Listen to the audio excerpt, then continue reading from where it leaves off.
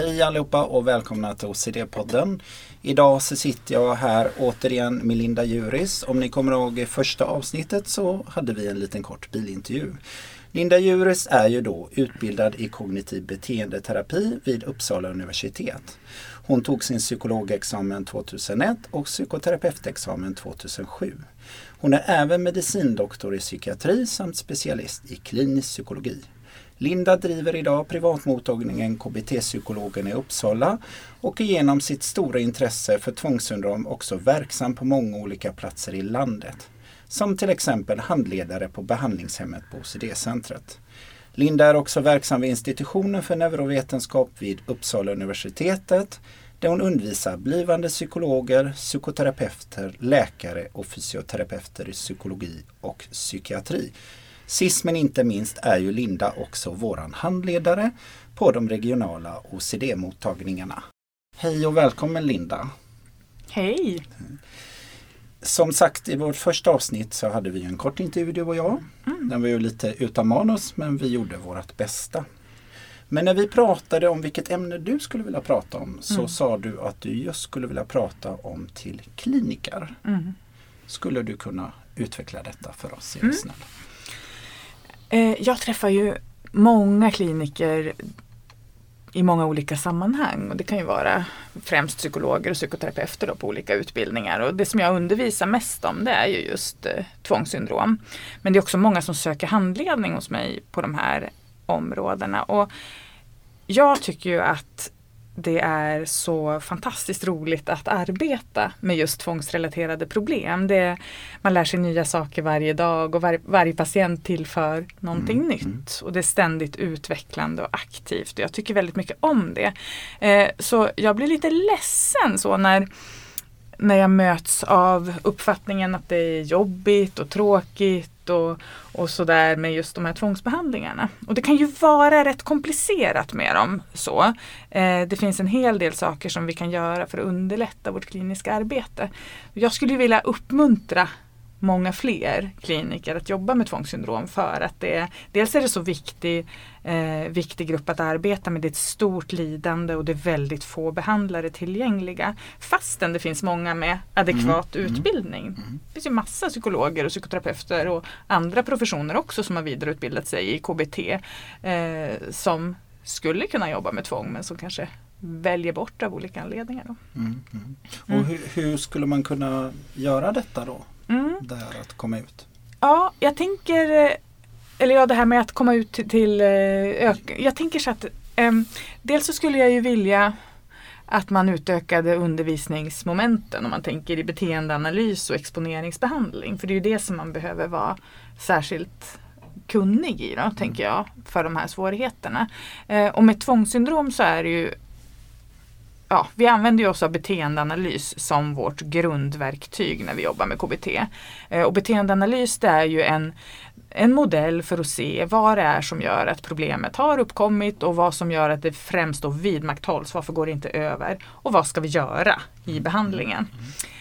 Och den analysen som alltid görs då inför en behandling, den är ju ofta extra krånglig när det rör sig om tvångssyndrom eller dysmorfofobi. Det är vanligt att det finns massor av olika beteenden vi måste hantera och massor av olika rädslor och så. Så därför så tycker jag att egentligen bland det viktigaste skulle vara mer eller bättre utbildning när det gäller just beteendeanalys. Och att kliniker använder sig av någon av de modeller som finns som faktiskt förenklar det här förfarandet då. Ofta ser jag att det blir svårt med många olika av de analysmodeller som finns. Särskilt de som är mer fokuserade på specifika beteenden. Jag själv förespråkar ju att hitta en modell som fokuserar på funktion av beteenden snarare. Så att man delar in då alla de här beteendena som man kan se utifrån funktion istället för hur de ser ut. Och att det brukar underlätta väldigt mycket i det kliniska arbetet.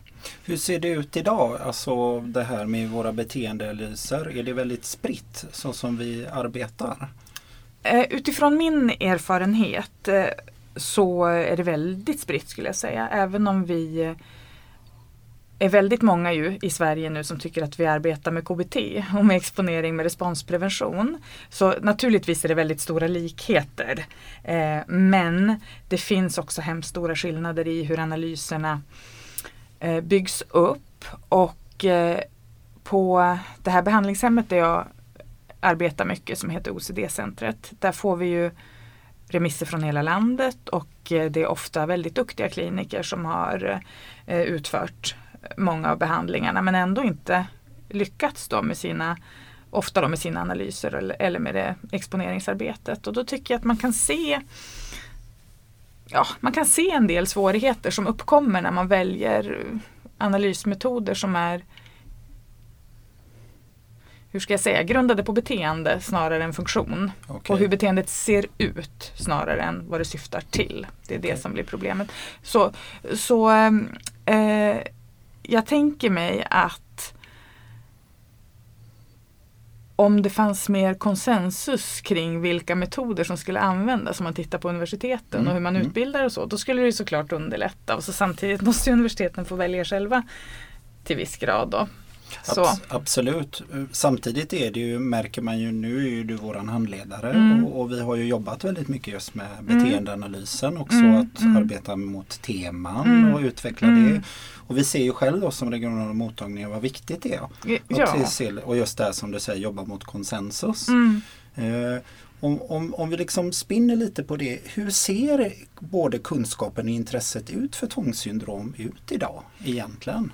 Du tänker bland kliniker då? Ja.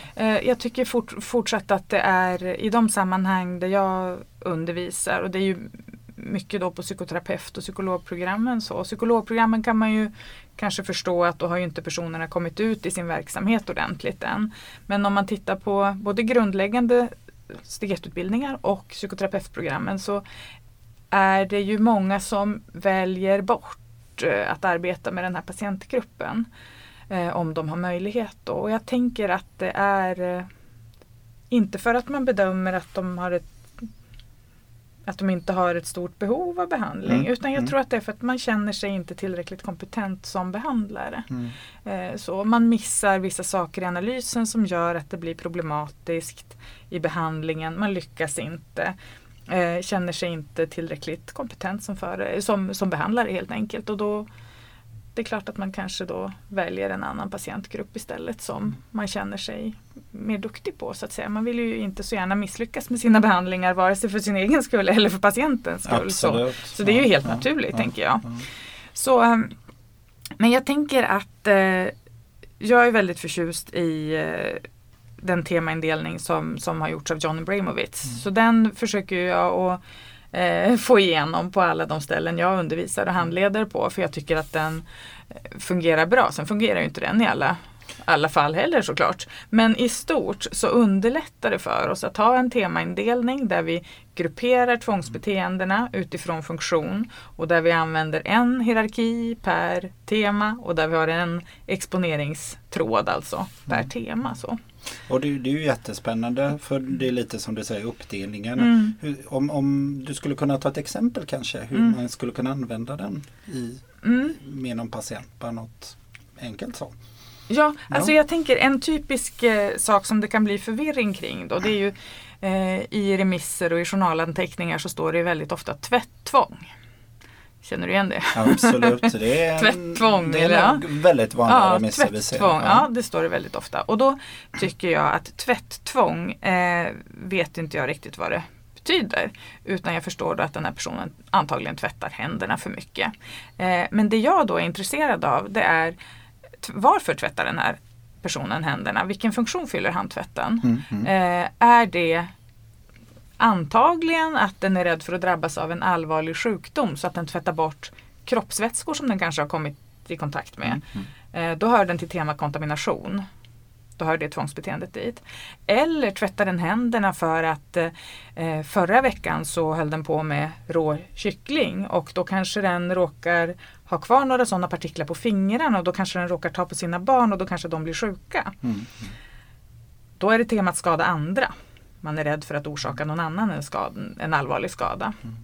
Eller tvättar den händerna för att den inte kan sluta innan det känns rätt eller innan den har rätt tanke i huvudet. Ja, men då hör det till tema ofullständighetssymmetri. Eller tvättar den händerna för att det är del i en religiös ritual. Då hör det till oacceptabla tankar. Och om vi då kan kategorisera beteendena utifrån funktion så blir det mycket lättare för oss att göra analysen sen, att göra exponeringsbehandlingen och då ökar sannolikheten för att vi lyckas bra. Och då har vi möjlighet att hjälpa en vanligtvis väldigt sjuk person, handikappad person av sina tvång, att komma tillbaka till ett bättre liv. Så då blir det ju väldigt förstärkande istället för behandlaren, istället för ett misslyckande för oss. Och det här är ju jätteintressant, för det är just det vi har arbetat jättemycket här och du har ju verkligen drillat oss i det. Ja. och det är vi väldigt glada för just också det regionala mottagningar har vi ett ansvar att jobba med det senaste och jobba mot konsensus, att hålla en linje. Jag tänker, hur ser alltså kunskapen kring ut i Sverige? Ser vi någon skillnad där? Alltså Sverige är ju avlångt, ett stort land. Hur ser OCD-kunskapen ut? Oj, då tänker du hos kliniker eller hos människor i allmänhet? För jag tänker människor i allmänhet, det beror ju ganska mycket på hur starka OCD-förbundet är på respektive ort, skulle jag säga. För OCD-förbundet driver ju ofta frågorna om synlighet och så. Jag skulle nog säga, det blir lite svårt för mig faktiskt ändå att säga om det är någon skillnad i landsändor så att säga. Du har ju rest igenom och jobbat genom Sverige. Jag har jobbat genom Sverige, det stämmer. Jag har handlat på väldigt många olika orter och jag ser att det är ju skillnader i vad man trycker på olika grundutbildningar naturligtvis då, olika professioner och så. Men jag tycker nog att det är fortfarande väldigt svårt att säga. Alltså. Jag kan inte direkt säga skillnader mellan universitet och sådär. Men jag tänker att en del, jag är ju skolad i Uppsala så det är naturligt att beteendeterapi är att det har tyngd i Uppsala. Det har alltid funnits i Uppsala så att säga sedan det fanns något att välja på. Så det är ju naturligt så för mig. Men det finns ju lika mycket beteendeterapi på många andra utbildningar. Och jag hoppas också att i den här resan och podden att vi kan liksom samla upp lite OCD i Sverige och ha reda på det. För det är ju lite det som det handlar om också. Jag tänker, vi är ju regionala mottagningar här på då Lerum OCD och sen har vi i Uddevalla. Vad har vi för ett ansvar och på vilket sätt kan vi ta liksom ansvar i detta som regionala mottagningar? Vad skulle du vilja se ifrån oss? Vi har ju en stor påverkan som en regional mottagning. Men jag tycker ni gör så jättemycket bra. Det är ju fantastiskt. Tack. Tack. Jag är superglad för alltså min upplevelse är ju att det under tidigare år har varit svårt att skicka tillbaka personer hit från de verksamheter som jag har varit aktiv i för att det inte har funnits någon mottagare med OCD-kompetens. Och nu är ju den samlad på ett jättebra sätt och vad jag ser så finns det är ett tjusigt bibliotek ni har, det är bra utbildning och och jag får handleda, det kan ju inte bli bättre va? Nej, vi är jättenöjda. Nej, för jag tänker precis det här att just jag tycker ju liksom att de regionala mottagningarna har ett jättestort ansvar i detta för att sprida också kunskap just i regionen också kring behandling, upplysa och även podden är en del i det här att dela med sig forskning och kunskap och inte bara sitta i sitt hörn och tycker att vi är duktiga. Nej, fast det är ni. Men man behöver alltid rikta sig utåt. Och jag ser ju listan här bakom mig på resten av talarna här i den här podden under kommande termin. Och ni har ju samlat verkligen otroligt duktiga personer från inte bara Sverige utan internationellt duktiga människor också. Så det är ju precis så här tänker jag som man ska bygga sina verksamheter. Vi ska hålla det som en liten Easter egg till alla som lyssnar. Men tack så mycket. Absolut, det har fattat ett stort intresse. Hur tror du framtiden för tvångssyndrom och närliggande diagnoser alltså i Sverige? Hur kommer det se ut, behandlingarna? Vad tror du? Jag tror ju att området kommer...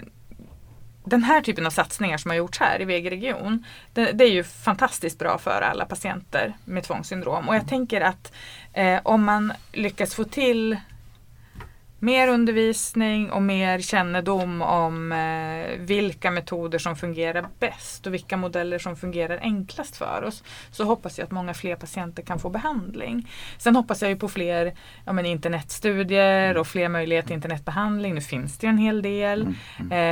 Och videolänk, att det blir liksom enklare för patienten att kunna komma till behandling också. Många av våra patienter kommer ju inte hemifrån på grund av sitt tvång. Alternativt, de kan inte ta sig till sjukhuset eller mottagningen på grund av tvångssyndrom. Så vi har ju fortfarande en hel del att jobba på vad gäller tillgänglighet. Så. Sen har jag ju en önskan om att mottagningar skulle kunna få tillåtas arbeta utifrån evidens på ett annat sätt än vad som jag ofta ser görs. Jag tänker ofta när jag ser hur behandlingar läggs upp inom psykiatrin på olika orter, så är det ju väldigt mycket mindre tid och väldigt mycket mindre intensivt än vad som skulle krävas, och kanske inte ha möjlighet till hembesök och sånt som ofta är av yttersta vikt. Det är ju jättebra frågor du tar upp, för det är precis det vi har lokaliserat under vår första år som verksamhet. Vi har sett att vi är ett stort geografiskt område, men vi behöver göra hembesöken, vi behöver delta i SIPPar, i samverkansmötena, och det är klart det är en grupp som finns där som vi måste arbeta med och hjälpa till. Och det känner jag är ett stort uppdrag vi har, och ett roligt uppdrag. Ja, visst. Och vi hoppas att vi liksom kommer ses fler gånger i detta och driva vidare. Men tack så mycket, Linda, och det var så roligt att ha dig här idag. Nu ska du få åka hem, för nu har du haft handledning med mottagningen här idag, så jag tackar så mycket. Och ni alla nu som har lyssnat, tack så mycket från OCD-podden. Jag hoppas ni har haft nöje på att lyssna på oss, och vi ses återigen i nästa podd med nästa spännande gäst. Tack så mycket.